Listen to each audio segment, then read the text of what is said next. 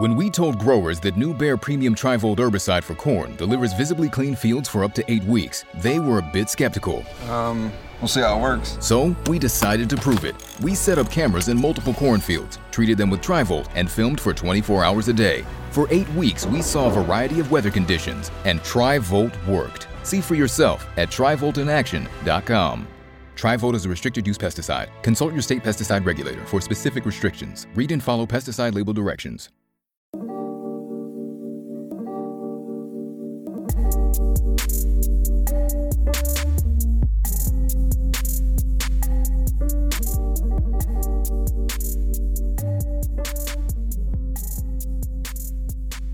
Hello, everyone. Welcome to another episode of the Young Pros Talk podcast. My name is Redmond, and today I have another fantastic guest.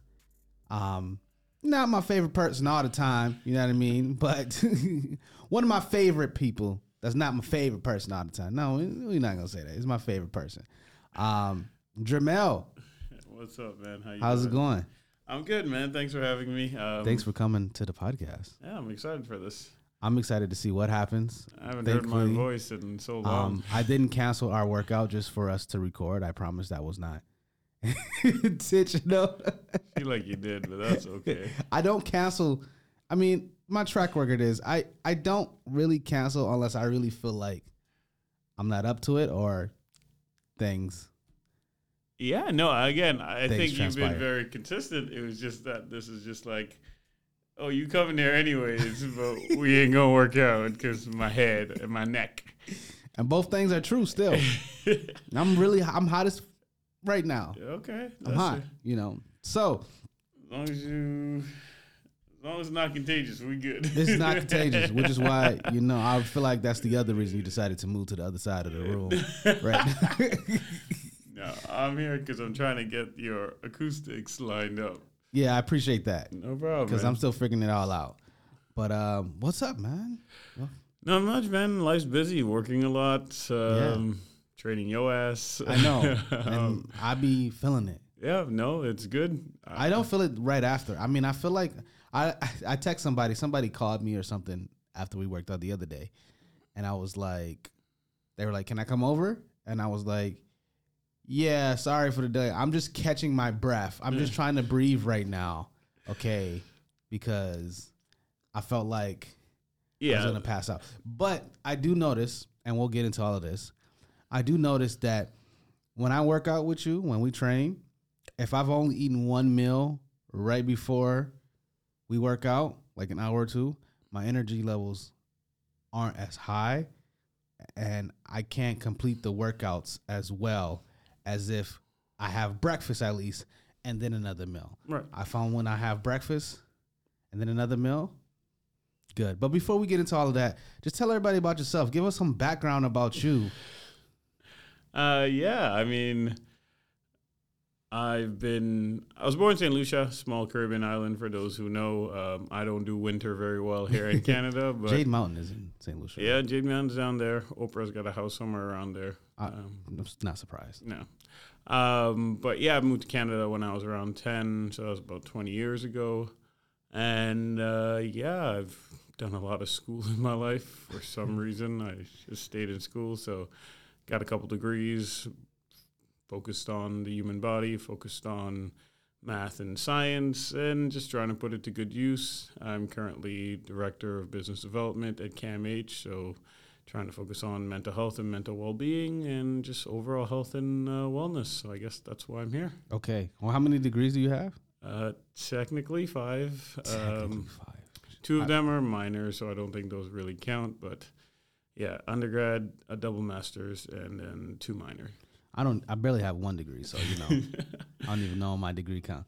That is it. Yes, that is. I have it on my little thing in the. I see it over there. Yeah. So, how did you first get into fitness, though? Like you were an athlete and all that, right? Yeah. So I was I was into sports growing up. I played basketball at a very high level, and after that, had an injury, which then led me into trying to figure out the body and how I could recover faster and how I could get back to playing basketball. And that led me into the science of the body and science of basically health and wellness, and then cognition and how we think and feel and perceive different things within health and wellness.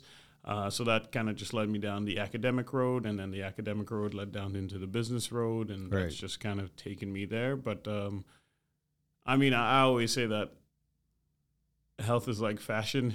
You're never going to run out of people who want to be healthier or want to be better or who are looking for a way to improve themselves. Or look good like fashion. Listen, look good, look good, feel good, right? And yeah, like it's one of those things where you only have one body and this is all you got. So why not figure out the best way to actually maintain it for that lifespan that you have? So that's true. That's true. So before, when you were an athlete, were you interested in the science part at all, or when did that come about? Did that come after the injury? Like I did take courses, like my undergrad's in kinesiology, so I was obviously in the field of it, but the understanding of it to the depth that I think I have now was not there because I was just playing basketball, and I love to play basketball, and I was good at it. So once the injury happened, it was more so of like trying to understand what had happened to me because I lost all sense of identity because I was not an athlete anymore, right? So then it's like, okay, so how do I get myself back to what I know, right?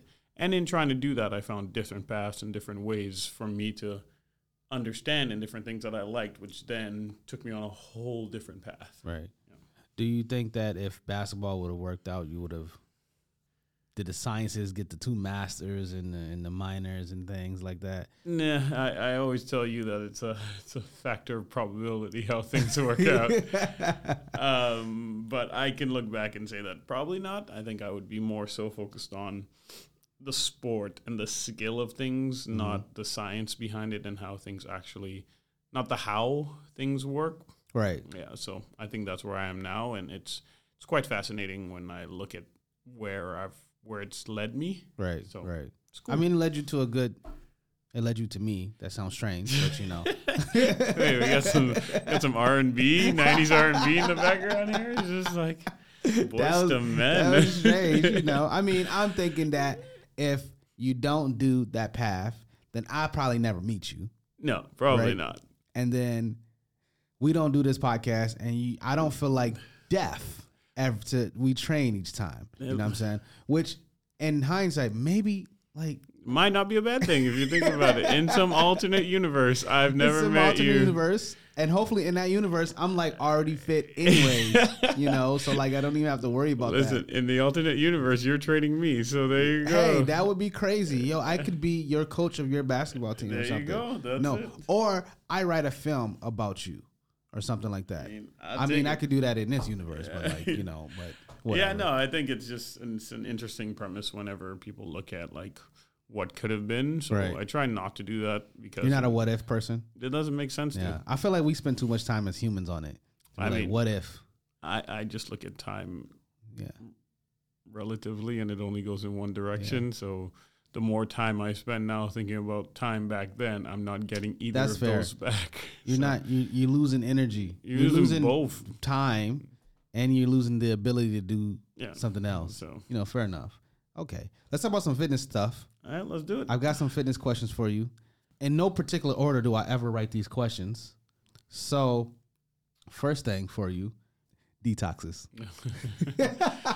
You trying to go through controversial questions first. I read this. I actually just read this on the way up here, and I was just like, this guy's really trying to get me to say some off-the-cuff shit. I'm just trying to get you to say, like, because honestly, I'll be honest with you. Like, the body already does a good job of detoxing. This is why you have 2 kidneys and a liver. So anything commercially that has to say the word detox, it's not something that I would put much stock into. I wouldn't put much stock into. I wouldn't put much thought into it because if your body was already not detoxing, you'd be in a lot more trouble than a tea could fix. Do you believe in this idea that people have that you should give your body a break from having to break down foods and and I've heard this. You know, people say, and I don't know if you've heard this before, it's like you need to give your esophagus or your stomach a break from, I probably said that word wrong, but you know, whatever, from eating? from having to digest food. I don't know. I've heard people say crazy stuff like, you need liquids to give your body a break from like all of the. Listen, some foods are harder to break down. Mm-hmm. I mean, like a steak is harder to break down than juice, right? But that comes down to the combination of what makes up that food. Is it simple or complex carb? Is it an amino acid, and how long is that amino acid chain when it comes to the protein? Mm-hmm. When it comes to fat, is how long is the triglyceride that goes into it, right? And we can get more complicated than that, but everything just takes time. Right. So at the end of the day, you still need the energy, you still need the amount of calories, you still need the macro and micronutrients. So to say give your body a break, unless you've doing it some other way, I don't subscribe to that, because then what are you going to do, not eat? Right. I did a juice detox once. And how did that work out for you? It was horrible. I had headaches. I was starving. Yes. All the time.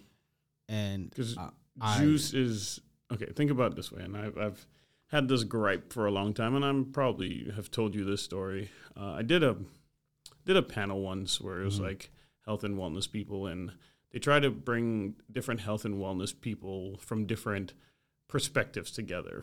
Some from the science, some from the holistic, some from even the spiritual, nutritional. There's spiritual nutrition. I didn't know. There's a lot of things, man. I learned something today. And so one of the other people on the panel were talking about celery juice, and I bite my tongue for a lot of things because, you know what, to each their own, right? Right.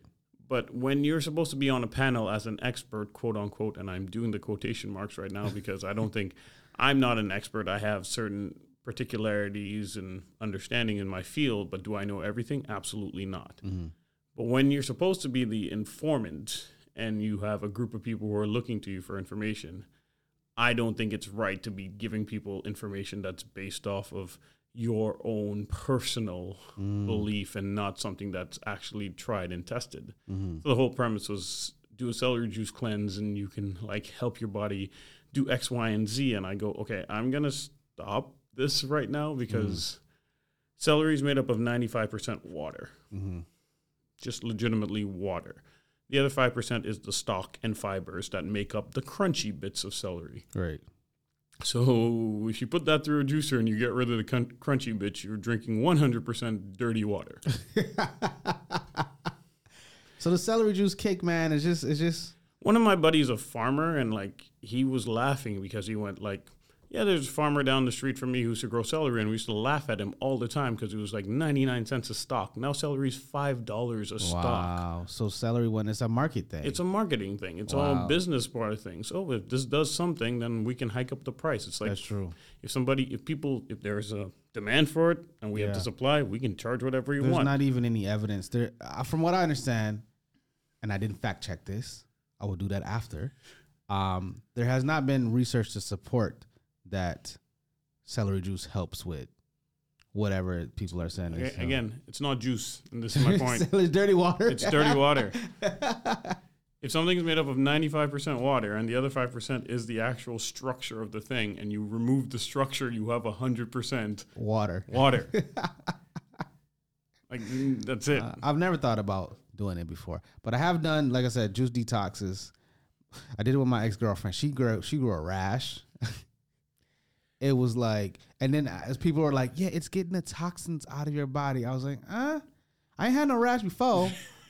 So I don't know if that's the case, you know? No. And I think, juices are a simple sugar. And we'll get into this. Simple sugars are they're quick to be dissolved in the body through the bloodstream. So they give you energy quickly, but they can't be sustained. Right. What I knew was when I was talking to my dietitian, right? And then I was telling him about you. I was like, oh, my trainer is this, that, and the other, right? And telling me this. And he'd be like, okay, this sounds like you got a really good trainer. And then I would tell you about the dietitian. You'd be like, oh, this is making sense. You know what I mean? So when I put those two together, I was like, okay, this is information that is valid. It's actual good stuff when I'm having two, and these are two professionals, right? You're a professional in your field. He's a professional. He's a nutritionist, right? If the information is aligning up with people who do completely two different things, right, but still in the field of health and fitness, multiple sources, yeah, then it makes sense that that's how that would work out. I mean, it's a weird complex because once you understand, it seems difficult at first. It's like, oh, what do I eat? Like, why would I eat this? What's better than this? But once you understand how it works, it's not as complex as it seems. Right. It's quite simple after a while. Right. All right. Like and I know it's mundane, but simply put, it's energy in and energy out. Mm-hmm. That's it. So if you're expending more energy than you are consuming, right, you will lose. Right. Right. And if you're putting in more energy than you're expending, you will gain. Right. Right. And that will go back to like the different diets out there and everything. At the end of the day, you're doing a lot of this. The underlying factors are the same thing. Caloric intake is lowered, and this is like nothing I'm saying here is revolutionary in any way, shape, or form. I think then it just comes back to convenience, right? Right. Because like now we have to talk about the macros and the micros and what your body will actually use to repair muscle, to build muscle, to structure or function, right? Like those are the minute details, but then those things, you need specific things. Right. And those things, you need them consistently. Right. And it's much easier to Uber Eats or to just not eat good things. But again, even if you do that, it's not even about that. It's about the quantity of those things at that point in time, because it's a number at the end of the day, which a lot of people don't like. And I understand that, but that's the baseline of it. Right. So let's just because we talked about sugar, and I'm like, we might as well just get into it now. Yeah. You hear a lot of things about sugar. You know what I mean? It's terrible for you. It's horrible. It's the worst thing you can ever have in your body. Let's talk about some of the misconceptions about sugar. How bad is sugar? I mean, that depends on what you mean by that. Like, from what I understand, it's not sugar that's necessarily bad. It's the quantity, as you just discussed, in which we take it in. It's the quantity, and it's a type of sugar. So let's put it this way. You have all sugars are saccharides. Mm-hmm. So you have a monosaccharide, which means one. Disaccharide means two sugars that are bonded together, and you have a polysaccharide, which is multiple. Right. The more sugars you have bonded together, molecules of sugar, the longer it takes. Energy is only released when you break the bonds between different molecules, right? Mm-hmm. So if you only have one, then that gives you instant energy. So like juices and stuff like that, liquid, not bonded together, boom, instant energy. Right? If you have two molecules, once you break that bond, that takes a little longer than the single, but you get energy quicker than that. And then depends on how complex the bonds are, how many bonds there are. It just takes time to break those down. That's all sugars are. Everything is sugar. A carb is a sugar. Everything is sugar. And carbs are sugars, right? Okay, protein? No, those are amino acids. Oh, okay, right? Okay. But again, it all comes back because like we run on sugar. Okay. It's like plants run on photosynthesis. They create sugar. We're doing the same thing. We're taking these foods and we're breaking them down into the usable parts of them, which for the majority of the time is sugar. Okay. All right? Okay. So this is why when people say that, the problem is we've gotten to a place where processed sugar is the issue now. Because now you just get sugar in readily available doses that are way too high. And it's so easy. And our brain has what is called a dose response curve, right? So dopamine is released within the brain, and dopamine is your feel-good hormone. Right? Hence why they call cocaine dope. Right? Okay. I just learned something new. I did not know that. So, but the problem is, after a while, if you do the same amount, let's say, right? Your body's like, we need more to get that same feeling that we got from that first dose that we got, right? And then we need more, and we need more, and we need more, and we need more, right? And that's for a lot of things. Sugar is the only thing that we know to date that doesn't have that dose response curve. So you feel the same. You just feel the same. You just like sugar, man. You just want that. Damn. You want it over, and you want it over, and you want it over, and you want it over. Which makes it highly addictive, basically. Exactly. Right? Companies know that. So what are you going to put in your food? Sugar. Right? And therefore, you think you're eating, like, bread has sugar in there, right? You think you're eating something that's low in sugar, which, yeah, sure, it's lower than what it used to be, so on and so forth, but you're still eating a lot of sugar and a lot of processed sugar. Right. So is it deceiving when you buy a product to a degree and it tells you how much sugar is in it? No, I don't think that's deceiving. It's just how they're going to break it down, right? It's all marketing, right? So then you have to look at, for like, chips are my favorite, right? It's like, for 7 chips, you will get this much, and that's low sugar, low salt, whatever it is, right? Who in the world eats 7 chips? Ain't nobody. Like, you're eating half a bag, and then you eat the full bag, right? So then First of all, for me, multiple bags. It ain't just one. This is our problem. This is what we got to work on. But at the end of the day. Sorry, I did not just tell my trainer that. It's okay. It's fine. I'm used to this. Me and your nutritionist have to have a talk. But yeah, and that's the thing. It's just we eat a lot more. And the issue is parts of it is that we're eating a lot more, and then we do the inverse when we want to diet, and we eat so much less. All right? And the issue with that is the body does the same thing when you eat less. So let's say you don't want to eat that many carbs, or you want to eat under your caloric need, right? Your basal metabolic rate. What the body does, it will store fat because fat has the highest amount of energy, right? So the body's like, well, you ain't going to eat, so I'm going to store fat because I don't know when I'm going to get food again. Right. So I'm just going to keep this fat here in case I need it. So you never actually get rid of the fat if you're eating significantly less. Right. I see what you're saying. Right. So that takes me into my next question. How do you feel about fasting? It depends on the goal. Do you think, I know some people are like, fast 12 hours, stuff like that. I know for you, for us, for our plan, it's always have breakfast. You know what I mean? But there are some people that are like, okay, skip breakfast. Like, where do you fall on the whole idea behind, are you, like, overall, do you prefer if your clients don't fast, or is it all about whatever their goals or whatever their body is able to handle? Again, so I will always say that it comes down to the end result that you're trying to achieve. But I will put it in this perspective, especially when it comes to breakfast. Let's say you go to bed at around midnight, right? You've eaten dinner maybe around 8, 9, right? Let's call it 9. So from 9 to 12, you're still awake and you haven't fallen asleep and you're still doing stuff, right? So your body's burning energy just to do that. 3 hours. Let's say you sleep till 8, right? As much as you're sleeping and you're not conscious, your heart still beats. You still move in your sleep. Your lungs are still moving. Your brain activities actually increase during sleep than it is during the day. All of that takes energy. So now you haven't eaten for 11 hours. Okay. And then you get up and then you're like, okay, I'm going to fast for another 6 hours.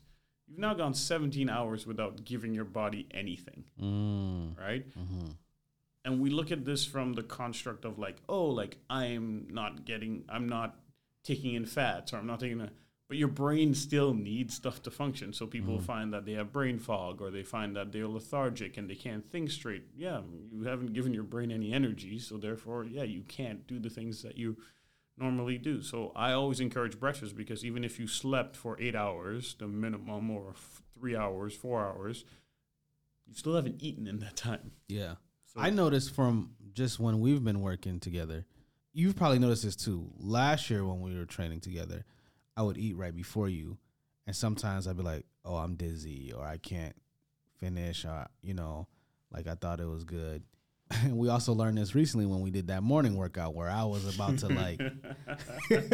Yeah, mornings just ain't your thing. No, it's not my thing. I was like, oh, I'm about to pass out, But I noticed, and you probably noticed this too, like I said earlier, that when I've eaten breakfast and then I've had another meal, the workouts, and although difficult, although I don't enjoy doing them. You never like them. I never am going to like them. That's fair.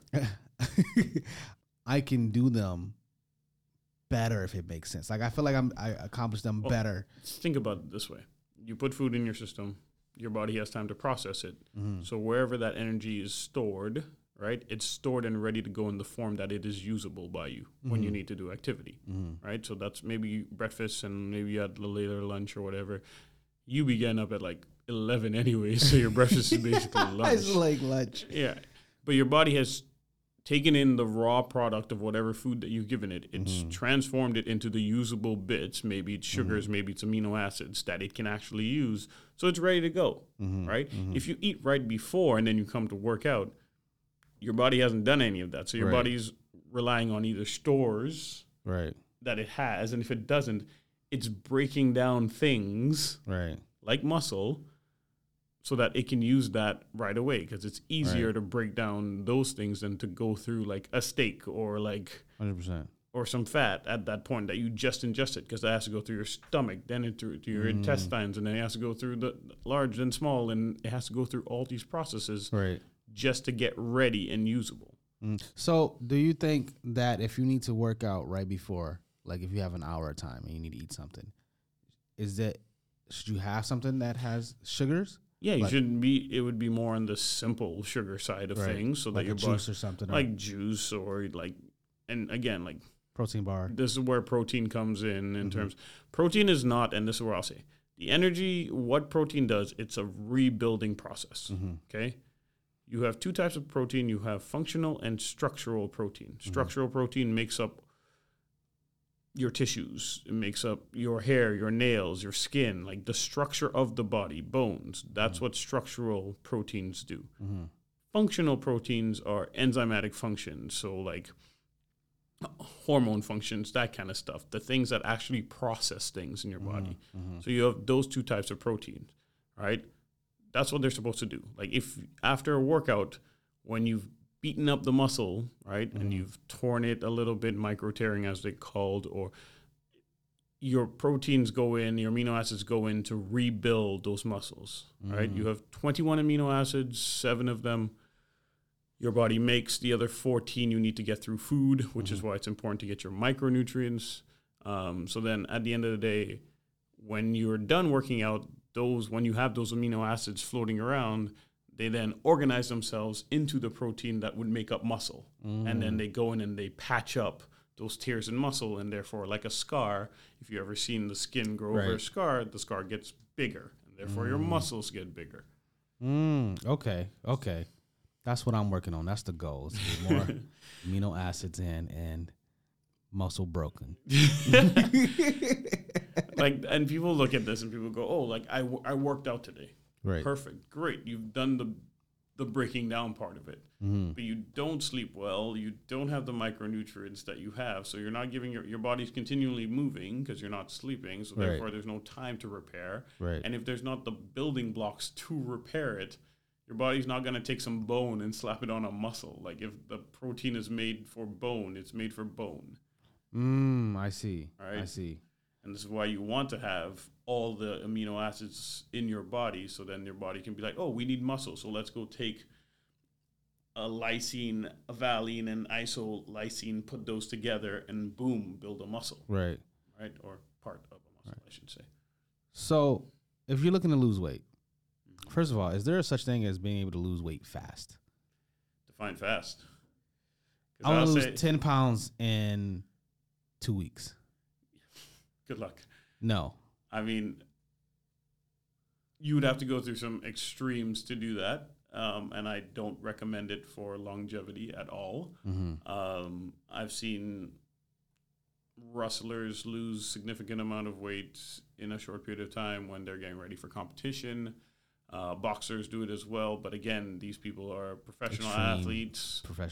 Yeah. With a team behind them to make sure that they're not dipping in and out of what is supposed to be healthy. Right. For the regular person, I'd say like define your goal. You can probably lose about a pound and a half in a week if you do it right and if there's sustained effort and programming. So now if you're trying to lose like 10 pounds, that might take you 10 weeks. So a pound a week is usually right. standard. Like, yeah, like that's there's more ways to do the math, and I could do the math, but at the end of the day, like that's an average. Okay. So what's the, if you're looking to lose weight, to use a pop reference that I just thought of, what's the best way to, Will Smith it and slap the weight off?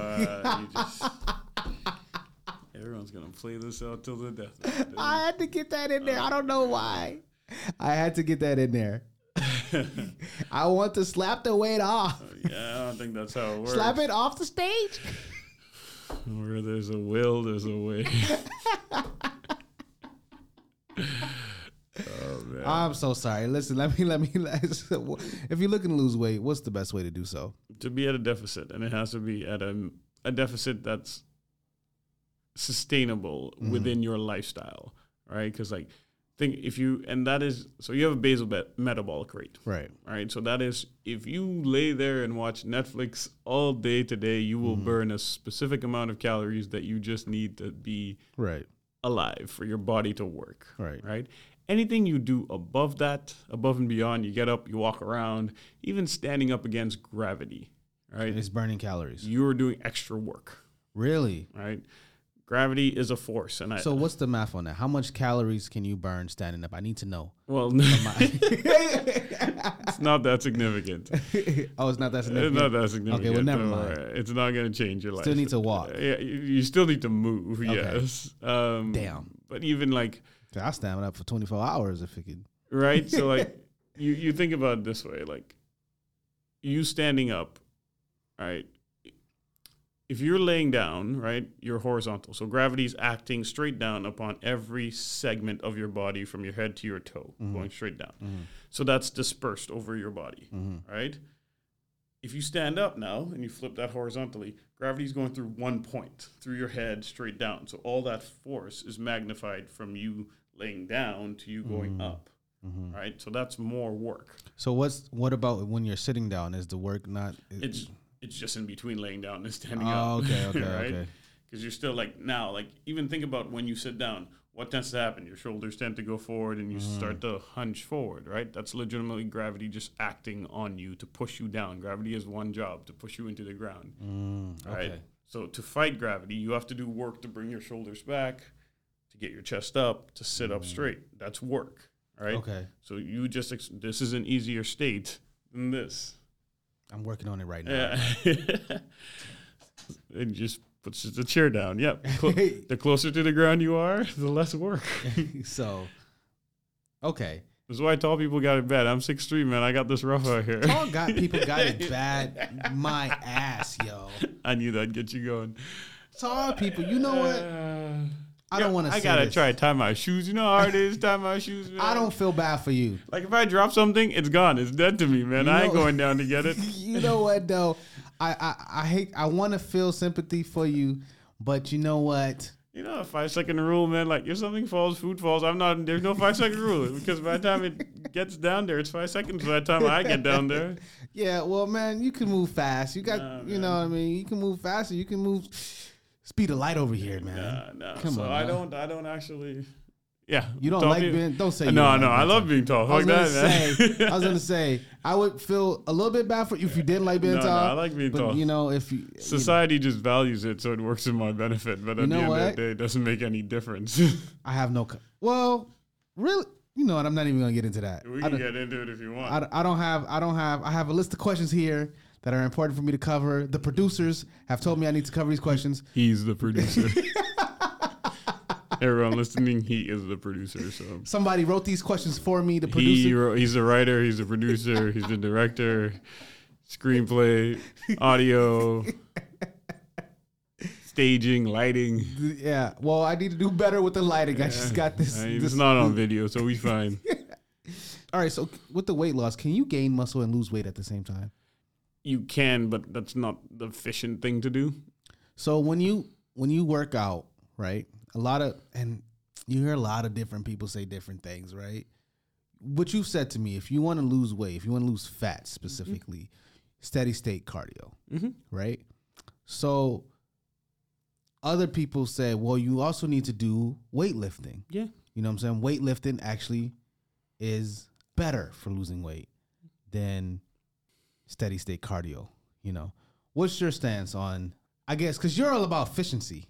I am very much about efficiency, yes. So what's the most efficient way to lose weight? Is it? So we're talking about the goal is to lose weight. The goal is to lose weight. The end goal is to lose weight. But be toned. Yeah, and stop that. See, now I'm talking about my own. Yeah, my own I know what you're here. talking about, but hear me out. This is the nonsense that I and when I say nonsense, please forgive me. I'm not trying to be critical of anybody's stance on things. Mm-hmm. Logically speaking here, when we look back at those three energy sources, because that's what we have to focus on, right? You're putting energy in, and you're either putting in carbs, you're putting in protein, or you're putting in fats. Right. Okay?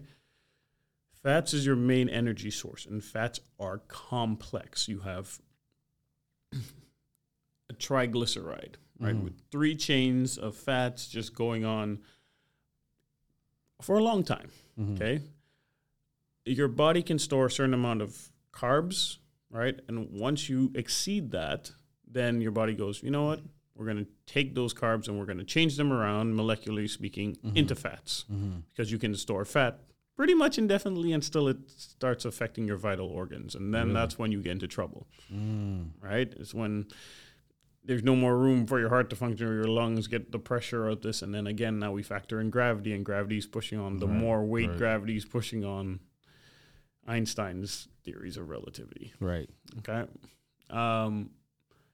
So to lose weight, to your question, you need to do something because it takes more time to break down fat. So you need to do something for as long as a period as you can above an elevated heart rate, above a resting state, right? Which is above, I would say, 100 or something like that? No, it depends on the person. So again, if you look at your resting heart rate and your max heart rate, there are heart rate training zones in between those where you can do something. There's the fat burning zone. You see these things on treadmills and whatnot. These are just, again, averages and estimates, but they're a good starting point because you're like, okay, how long can I run for? Okay. If I sprint and I just go for it, right, I could probably sprint for, I don't know, a couple seconds, top speed. But if I jog, I can jog further, right? So now I sprinted, and in that first little bit, the burst of energy was huge, but now I got to walk and catch my breath. Right. All right. So now, going back to what we talked about with the complexity of the molecules to get energy, in that sprint, your body just used carbs because carbs are easier to break down. All right. To get that energy to do that thing that you just did, carbs. But now, if I'm running over a period of time and I'm jogging for 20, 30, 40 minutes, right? Not only is the amount of energy that I have burnt greater than that sprint because I have done this over a course of a longer period of time, but the body goes, okay, we don't have to use carbs right now because we don't need this energy right away. We need this energy over this period of time. So let's go to that fat reserve and let's chisel away at that triglyceride, right? To get, not only will you get more energy from that triglyceride because fats store more energy, but you'll get rid of the fat that you don't want. Can you burn fat and not lose weight? Well, again, weight is an arbitrary thing. I don't really like the construct of weight because if I... Mass, I guess you can say. Mass is the correct term. I know that. I just said weight. You know. All right? Because, like, weight is arbitrary to... The gravity's pulling your body. Right? So if I'm on top of a mountain, I will weigh less. Right. But mass is the entirety of what you are, the volume of what you are, right? But again, that is, we measure weight on a scale, so we don't actually know the full mass of it, because if you have more muscle, you will still weigh more than if you muscle weighs more than fat. So even if I have more muscle, I will still, the scale might not budge, but I've lost fat. Right. The volume of me remains the same, but the composition of that volume is a different structure. So that's why the scale can be a bit deceiving if you're doing working out, is because it might not change, but that doesn't mean your body hasn't made some type of physical change. The composition has changed, and you might have less fat, but you might have more. You might have muscle now, which weighs more than fat. So therefore, the number stays the same, and it's an arbitrary thing. Okay, learn something new. Now, if you're looking to gain weight, muscle, I'm guessing it's just the opposite, right? It's a surplus.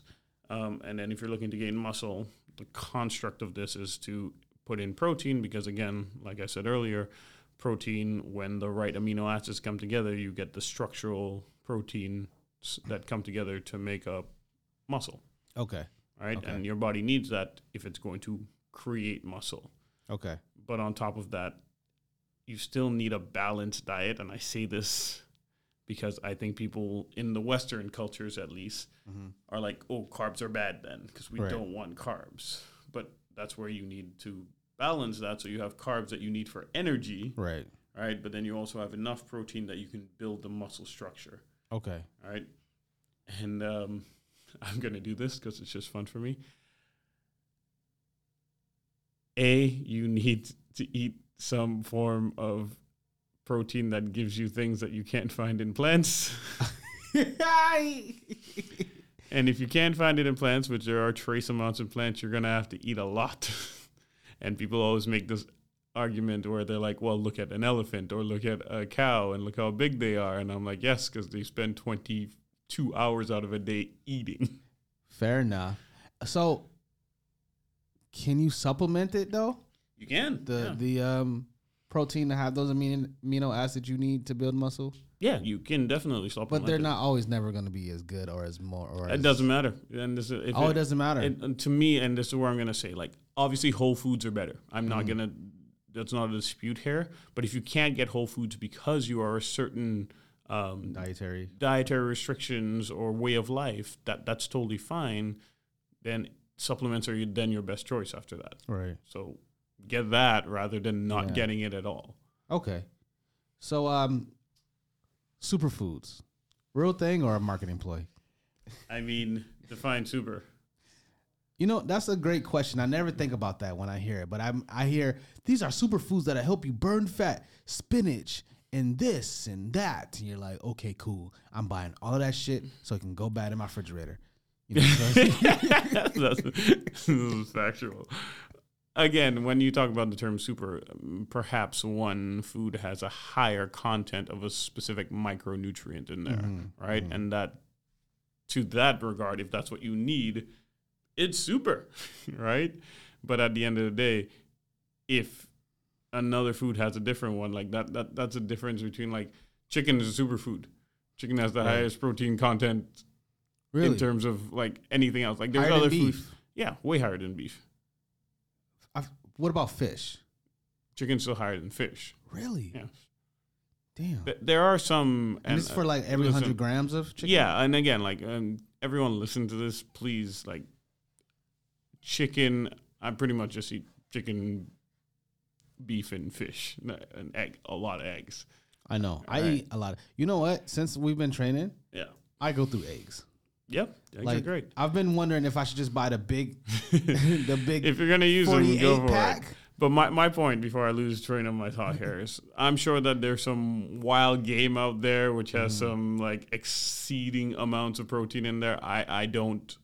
That's not in my diet regularly. Right. All right. So if somebody knows that, like, emu is, like, per 100 grams is like 40 grams, 50 grams of protein, like, please, by all means.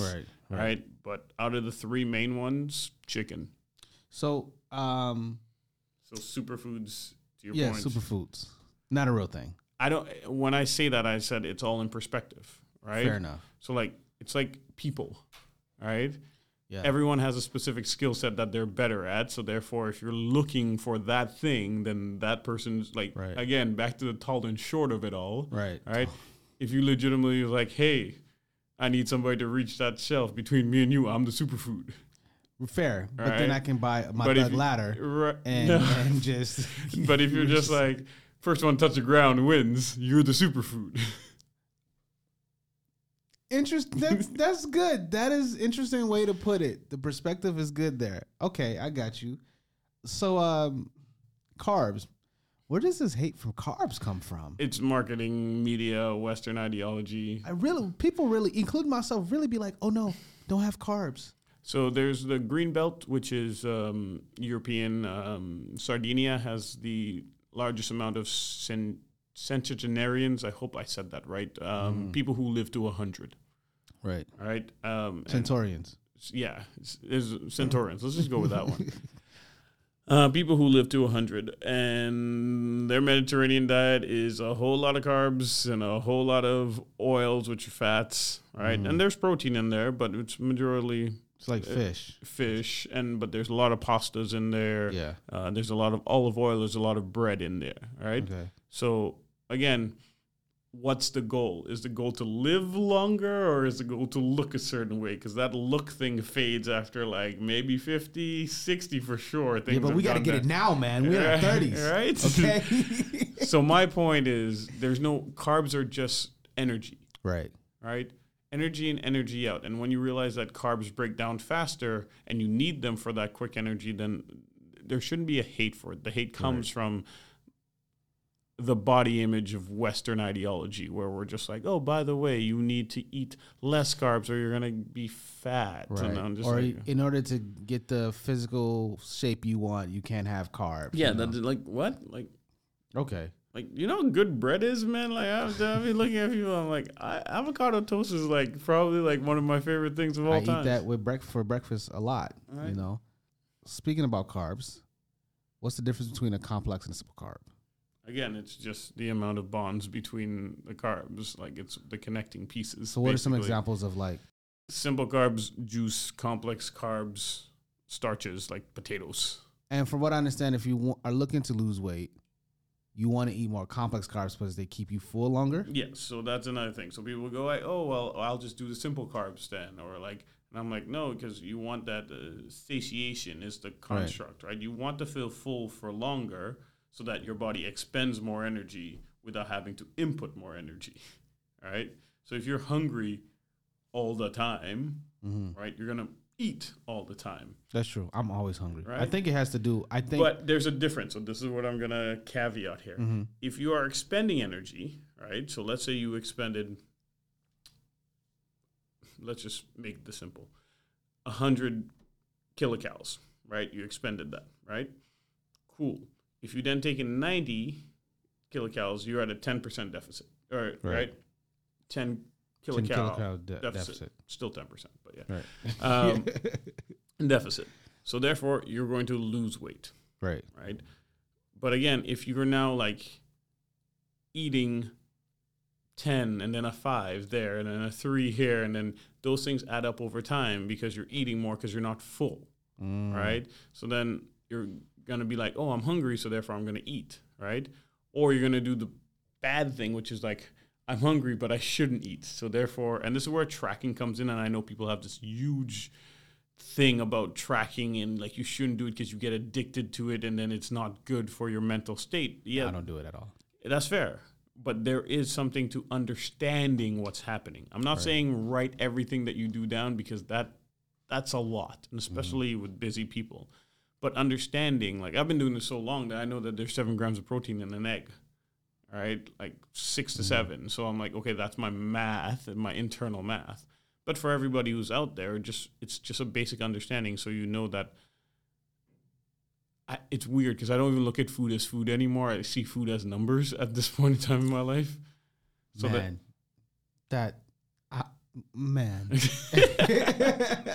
But to me, and I'm being honest, to me, that's but you do like delicious food. Though. Oh, I eat. You've seen my Instagram. Like, okay. I will make all the food because I know that this is what's in that. Okay. Right. Okay. I know that this is worth this many to me. So you're not like that one guy that'd be like, you ain't eating food for taste. No, that's stupid. Food. Like I honestly. Food is one of the most beautiful things that human being, like once we invented fire and then we realized that you can put shit on fire and it makes it different, better. Yeah. Like that's probably like, I love the wheel and I love Einstein, but that's probably. That's brilliant. I love whoever figured that out. I'm pretty sure it was black people, but you know what? I'm not going down that route.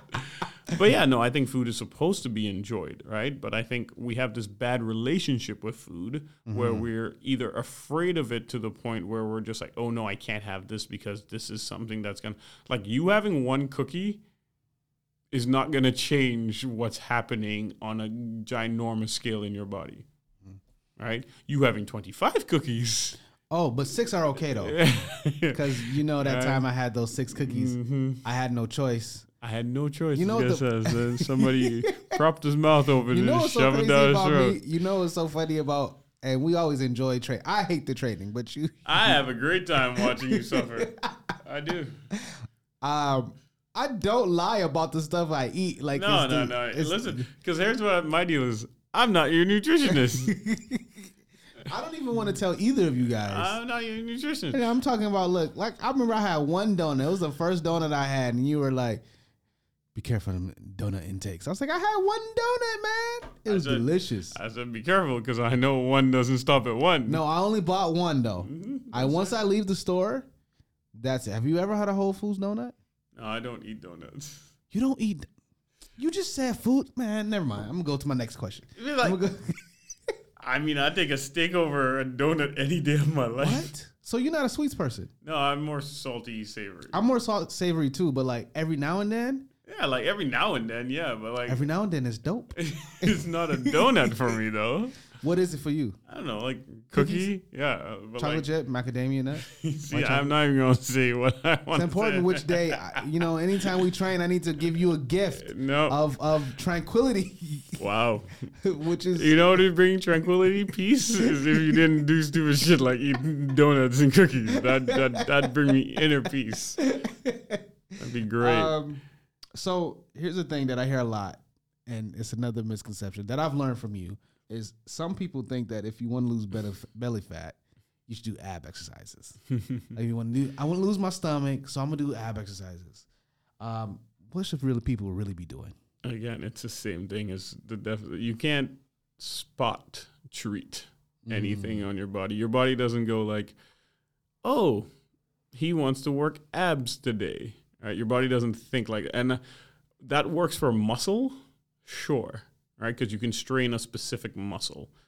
When it comes to fat is subcutaneous under the skin, or fat's free forming, free floating. It's anywhere. You can hold more in certain places, but the body doesn't differentiate. It's like the equivalency is like if you're lifting weight per se, your body doesn't care if it's a dumbbell or a barbell or whatever. Your body knows this is. And your body doesn't know, but you're holding 40 pounds. You can be holding 40 pounds of feathers, and it's still 40 pounds. It doesn't really matter what it is. So when it comes to spot treatment, that's not a thing. Okay. You can't just pick and choose where you want to lose fat. Right. Unless your surgeon is very, very good and you have a lot of money. Then Kim Kardashian all the way, baby. So if you want to lose fat, though, like let's say, some people have they got a little pudge, whatever. Right, you should be doing cardio, and not. You should be doing cardio, but it's also on the nutrition of it all, right? And that's the hard part, because if you're inputting more, like if you're inputting fats again, right. Your body's now has to deal with the fat you already have and the inputted fat that you just put in again, right? And on top of that, the hardest little bit is always the hardest. But you do need good fats to burn fat, though. You need good fat to function. Your brain is legitimately fat. Okay. All right. So like your brain, think about it this way. I always try to give analogies because sometimes science is not people's thing. So the last little bit of fat is always the hardest to lose. It's like when you have a Tim Hortons ice cap and you're trying to get that last little bit of ice cap down in the bottom, you're swirling that straw around. That's the hardest part to get. That's that little bit of fat, right? On top of that, you need good fats because your brain functions on that. So neurons that fire to help us be cognizant, to help us be conscient, they're coated in what's called the myelin sheath. And the myelin sheath is legitimately the fat that codes the neural pathway. So if you look at a wire and you see the little coating around it, the red, the blue, the green wire, that coating is hiding the copper. The copper is what actually conducts the electricity, right. But the myelin sheath is that copper on top of it, and that's a fat. So now if you don't have enough good fats, that thing starts to wear away, and that's where like neurons is electricity, so those things jump, right? So then they can jump and cause damage, and that's where it's been shown that people with dementia and Alzheimer's, and it's not a direct causation, but there is a correlation between the myelin sheath and dementia, because if that starts to rub away, then those neural pathways start to deteriorate. So what's a good fat? Like olive oil, Olive oil, avocado, like butter? No. it depends. Again, like butter, not so much. Just because of the fact that, okay, the way I put it, anything that's solid at room temperature, probably not a good thing. It's not so much solid though as it is, and I see what you're saying. I see what you're getting at. All right. Now that I think about it, and I have butter sometimes. Yeah. Again, everything in moderation. And I know it's an old cliche, but like we as human beings are not very good at going in Moderation. We're not good at it. We like extremes because extremes is where the fun is where the drama is, right? Again, I've given you this example a million times, but everyone's 0 or 1, right? In between 0 and 1, there is infinity. Damn, I was going to use that on somebody. Now they heard you say it. I was going to be smart as fuck saying that to somebody. Now you said it. I might cut that out. You can go 0.0000000 and continue on forever until you decide to put a 1. That is where you've measured. That is where you staked your claim. And then you can start counting from there. 0.00 whatever 2 and whatever 3, 4, 5. And then you get up to 1, which is the other extreme. But we like, as human beings, our conceptions of things are very polarized. So when you cook, because you cook a lot of pasta. Yeah. Right? Do you cook with olive oil mostly? Avocado oil? Or do you use butter at all in your own? I use olive oil to my water is like olive oil and salt when I'm boiling the water. And then, it depends on what I'm making. If I'm making an Alfredo, there's definitely butter in there. Right. But you don't usually, like, from what I've seen, I don't feel like you do any, did you do an Alfredo? I do Alfredo all the time, man. Oh. I just went on a binge where I realized that if you whisk an egg into your Alfredo sauce, that it makes it fluffier and just so much better. Really? So I was just like, I was on that kick for a while. Okay. And that's like what I'm cooking tonight. Mashed potatoes, I don't throw milk in there. I throw cream cheese. Do you use butter at all in mashed potatoes? Yeah, like on the top to like top it, but like not to make it. I put cream cheese in there. Why cream cheese though? So much better. Germinal cream cheese with your mashed potatoes. Trust me. I tried it. I didn't like the consistency as much as when I use because I use sour cream. Yeah, you can put sour cream too, but like the fluffiness in there. Whew. I like mine thick. If there's any children listening. There better not be no children listening. Okay. Parents, this is like Disney where they say one thing and mean something completely different. Take your kids off of this podcast. I mean exactly what I say. Never mind. We're going to move on. Just like Claire Huxtable. Oh. Anyways, the other thing I've heard, and this when I was working out a lot. I mean, I am, but like when I was listening to people who weren't as informed as you were, right? And my dietitian, I've heard people say you should do cardio after you do weights. You'll burn more calories. Is this true? Does it even matter which one you do first?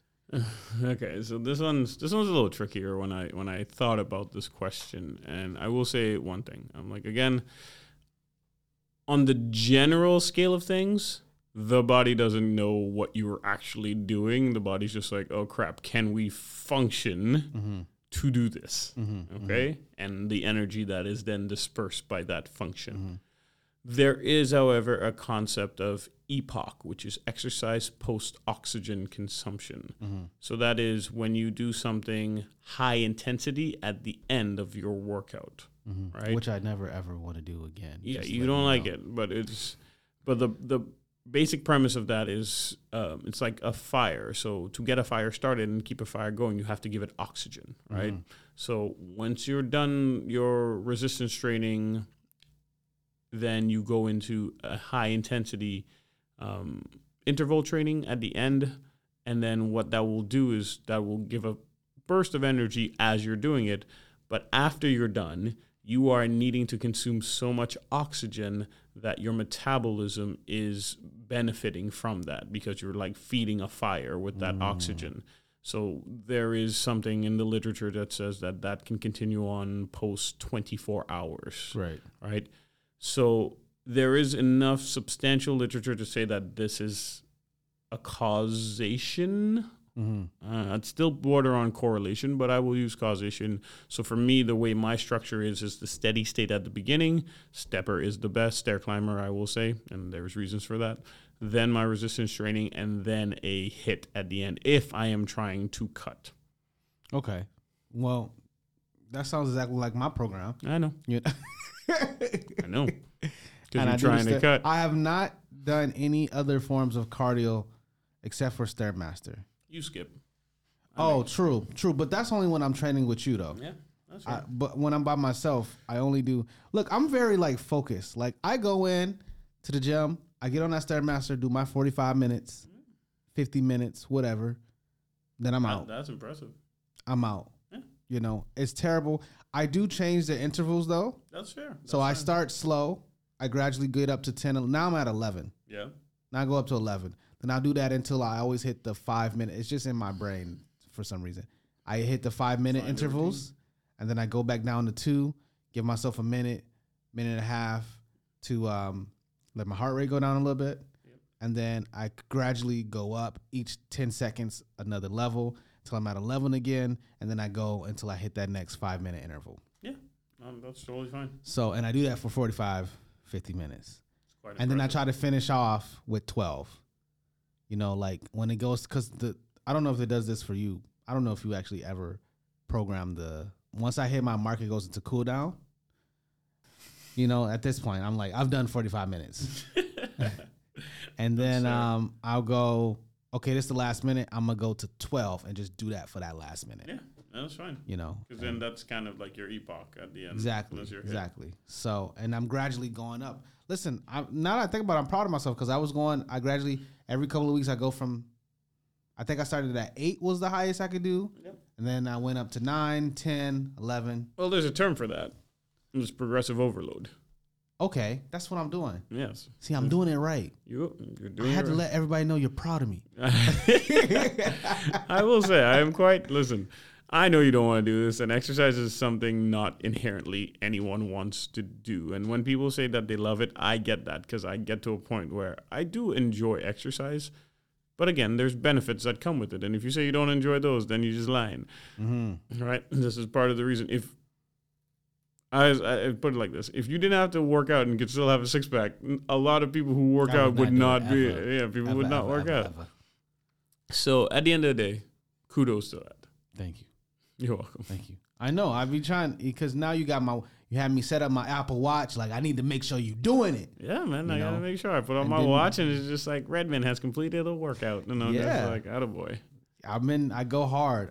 Last week I missed the last few days. I took a few days off, which I feel like is okay to take a few days off. But you gave me the full on sex excuse today. My head hurts. That's legitimate. That's legitimate. Sure. You know? Sure. Like, if I felt like I might pass out, it'd be bad. Sure. You know what I mean? Not to say. I mean, mind you, the last couple of sessions, I don't feel like I've done as well. And that's because I haven't been eating. I didn't eat those breakfasts. And I'm noticing the difference now. Oh, you gotta get back to your routine. I got to get back to it. How do you feel about the different diets out there like keto? You don't care. Again, you can give the politically incorrect answer. No, I'm not. Listen, I'm here to say what I'm going to say. Okay. And if anybody were to ask me, I would tell them the same thing. All of these things are just a derivative of either surplus or deficit. Right? But keto is very weird, though.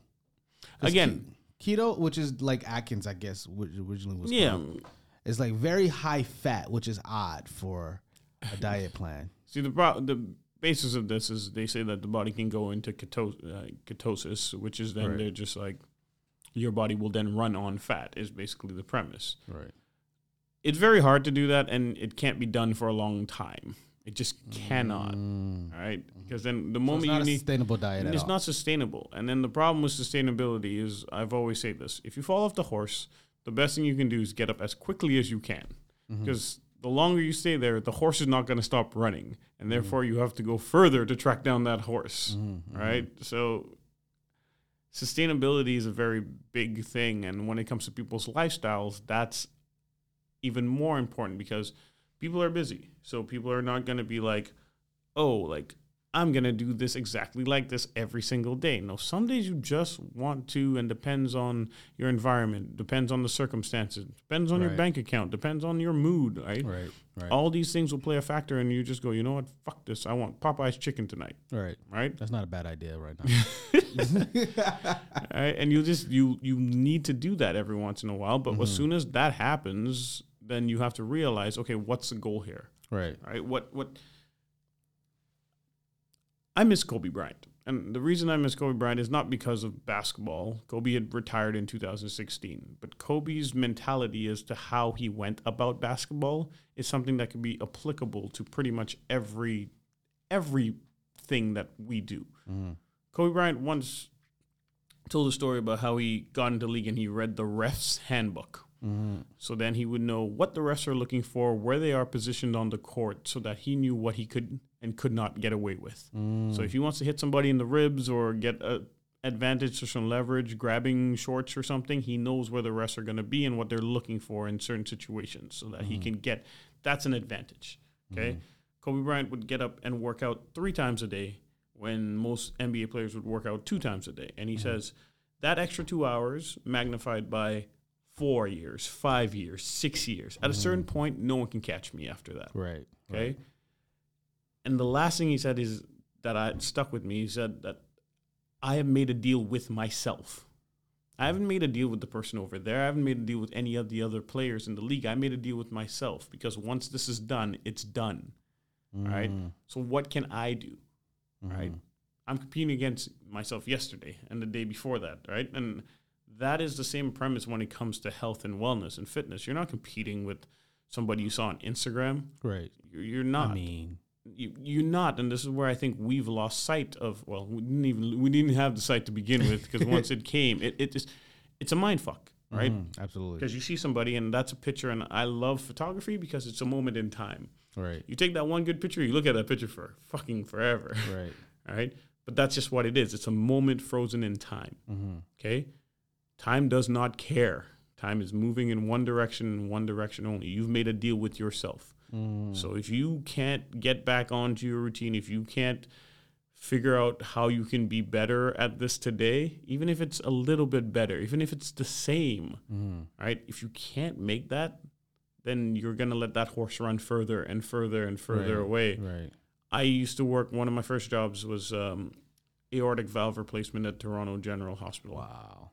You're a doctor? I'm not a doctor. Let me clarify this. I would make the valves that would go in, so the surgeons would do it. I played grown-up Lego because they came in pieces and I just put them together. But I'd have to be there for pre- and post-op, and sometimes you'd have to make the difficult call, which is, hey, by the way, yeah, it's not looking good for it. There's too much blockage, or this valve is just not repairable at this point in time. And the breakdown, and you'd see people, majority of people were 80s, 70s, but you'd see people in their 60s. We did one of these for somebody in their 40s. And when you're seeing people look back at their lives and the regret that they have, well, if I knew this would be the end result, I would have eaten better. I would have not have smoked as much or eat terrible foods. I would have exercised more. And these are the bargains we make in the moment to be like, oh, okay, this is not bad. But then if you do it consistently, well, your end result is... Yeah. Right? Yeah. So we're just not good at humans at thinking ahead into the future. No, we're very in the moment. Right? And we're very in the moment. If you can see that, like, hey, 5 years from now, and this goes for, again, everything. It's that mentality, right? Like, if you want to start a podcast, start a podcast now. Right. Don't be like, oh, but like in 3 years, I'm going to be this age. Who gives a shit? You're going to be that age anyways. You know, I feel like there's some beauty in both things, right? There's some beauty in being able to think ahead, but also some beauty in making sure you enjoy the moment 100%. You know? Right? But again, my point of this is, if every moment is you eating the bad things that you're not supposed to eat and not moving out. Sometimes you have to bite the bullet. Not bite the bullet. But not bite. Not bite the bullet. Not you bite have the to bullet. not bite the bullet. And eat those things. And every now and then, which I've tried to come better at that. Okay, I'm feeling a cookie. Okay? It's like you said. Okay, you're feeling a cookie. Have one cookie. Have one, have two. Maybe even have two. But when you get to 6, 7, 8, 10, 12, 25, and I feel like I don't have that discipline. When the package is more EOs than Oreos, then you have a problem because you're eating too much of that. So generally, though, how often should people be working out in a week? Again, as long as there's recovery time, like Right. I work out 6 days a week, right? Do you? Yeah. But again, But you're not doing intense stuff every day. So then that's my next point. So there's one rest day, which I'll go about my normal, like, do your day work of, like, do your laundry. And that's usually my Sunday where I do my laundry and I do clean my house, that kind of stuff, and get ready for the week. But there's intense workout 5 days out of the week, 4 to 5 days out of the week. And then the other 2 are active recovery days.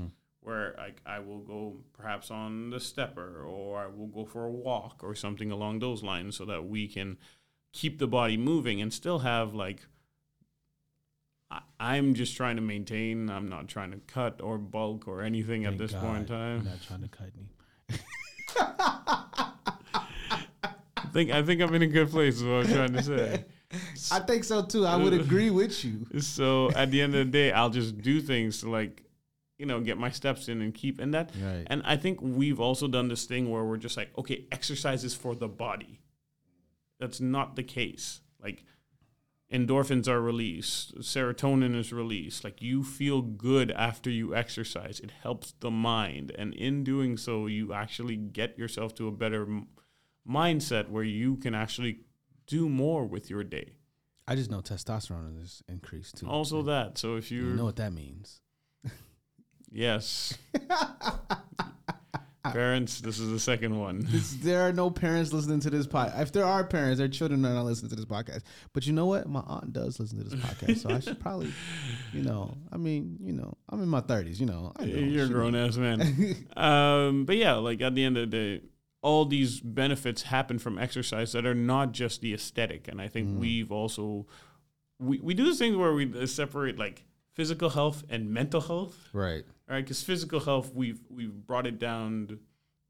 So I work for CAMH Center for Addiction and Mental Health, and we focus on the mental health aspect of things. And one of the things that I'm trying to implement down the line is, okay, why is there not a physical activity requirement for this? Because that will help with the mental side. In the mental side of things, and even creating a mental state will help in the physical side of things. Right, if you create a good mindset and a good space to think about exercise, think about food in this very positive way. It's not about restriction. It's not about having to include this at any cost. It's about that balance between the body and the mind. Then we would be in we'd be in a better place. What do you think about people that, well, I don't want to say people, but what do you think about the thought of you not being able to physically do something and people saying it's only your mind? Your mind, is there some... Like, is there, like, a physical limitation? Like, yeah, like, I feel like sometimes people are like, it's all in if you don't have... They're like, if your body can't physically do it, they're like, it's in your mind, just push through. Listen, man. I play basketball, like I said, for Brock, and one day the Paralympic basketball team came in, and they wanted to play a game. So we're like, okay, cool. And they're like, you guys, like, so first they played us with us being able to walk, and they had to go through this, and yeah, we won pretty handily. And then they're like, oh, okay. And the next game was everybody in a wheelchair, strapped in. It's the most difficult thing I've ever done in my entire life. Because you use your legs to shoot. Like, these guys were amazingly skilled because of the fact that they could then control this and then be coordinated enough to be able to shoot and have the strength to shoot from 3, like, from distance, right? There are certain things where people, and I again, it's a double-edged sword, and I'm going to choose my words very carefully here. If there are actual physical limitations where, like, you do not have an appendage, that's not in your head. You don't have that appendage. Like, if you don't have a limb, you don't have a limb, right?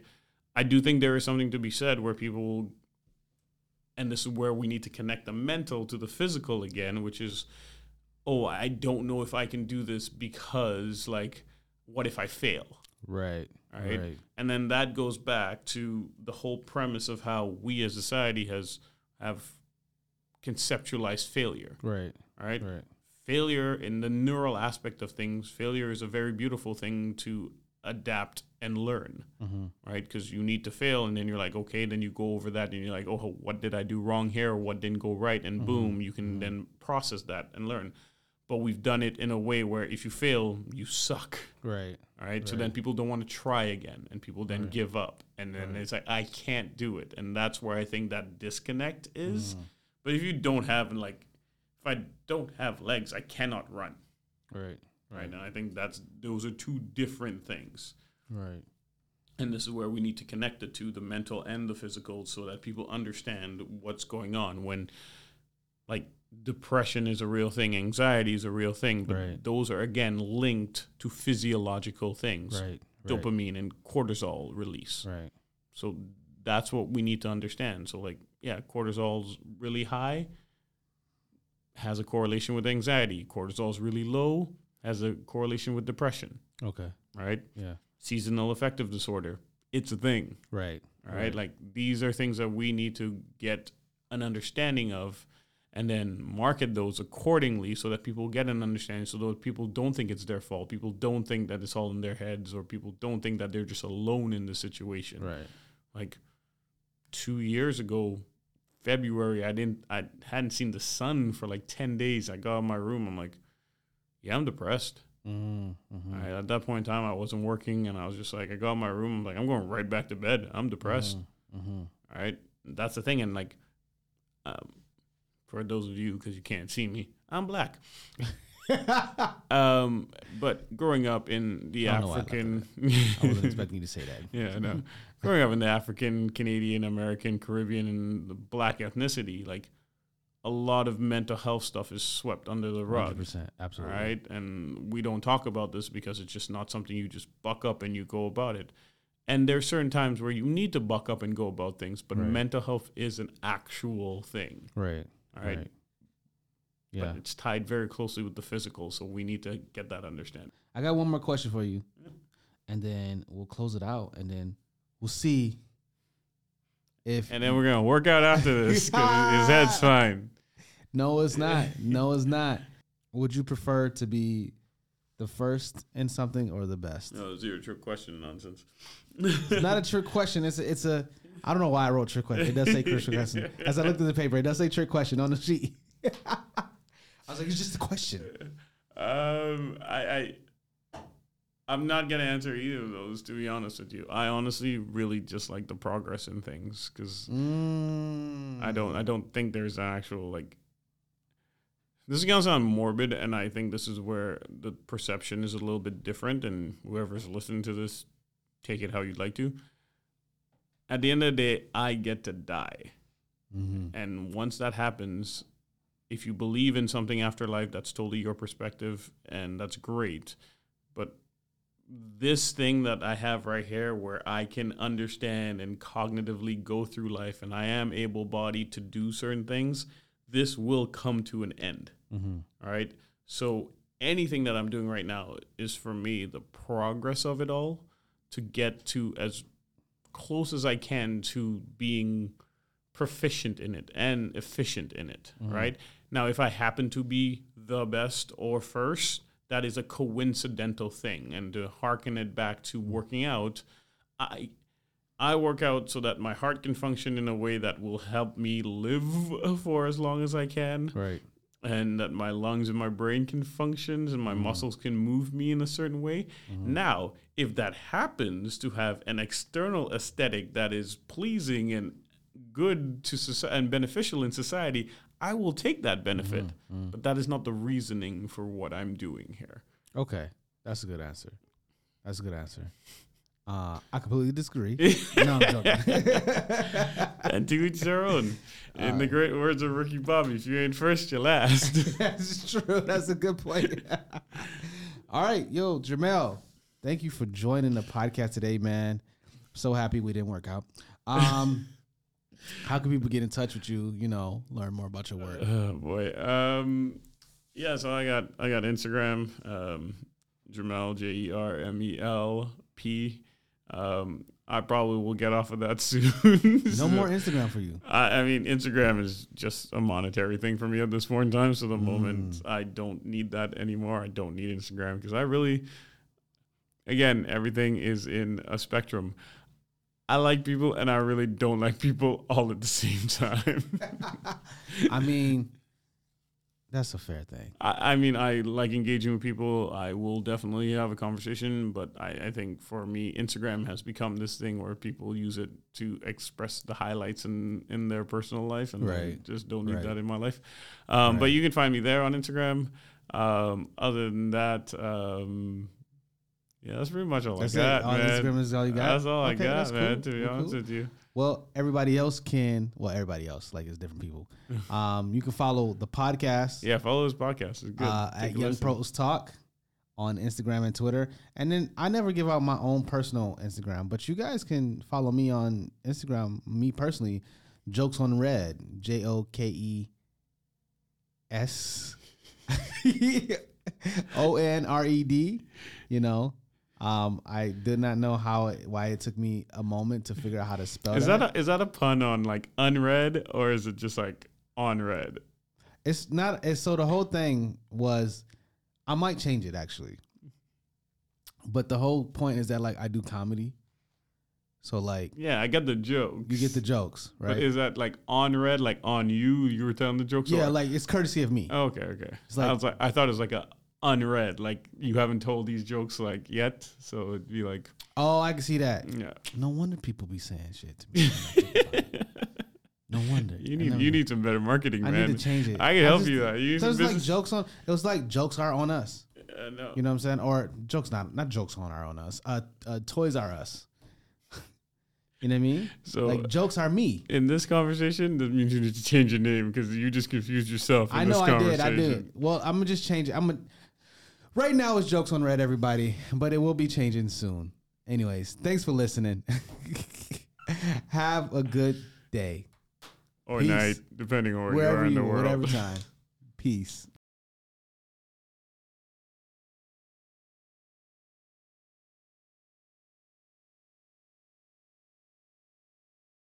Mary redeemed a $50,000 cash prize playing Chumba Casino online. I was only playing for fun, so winning was a dream come true. Chumba Casino is America's favorite free online social casino. You too could have the chance to win life-changing cash prizes. Absolutely anybody could be like Mary. Be like Mary. Log on to ChumbaCasino.com and play for free now. No purchase necessary. Void where prohibited by law. 18+ terms and conditions apply. See website for details. The voice in the preceding commercial was not the actual voice of the winner.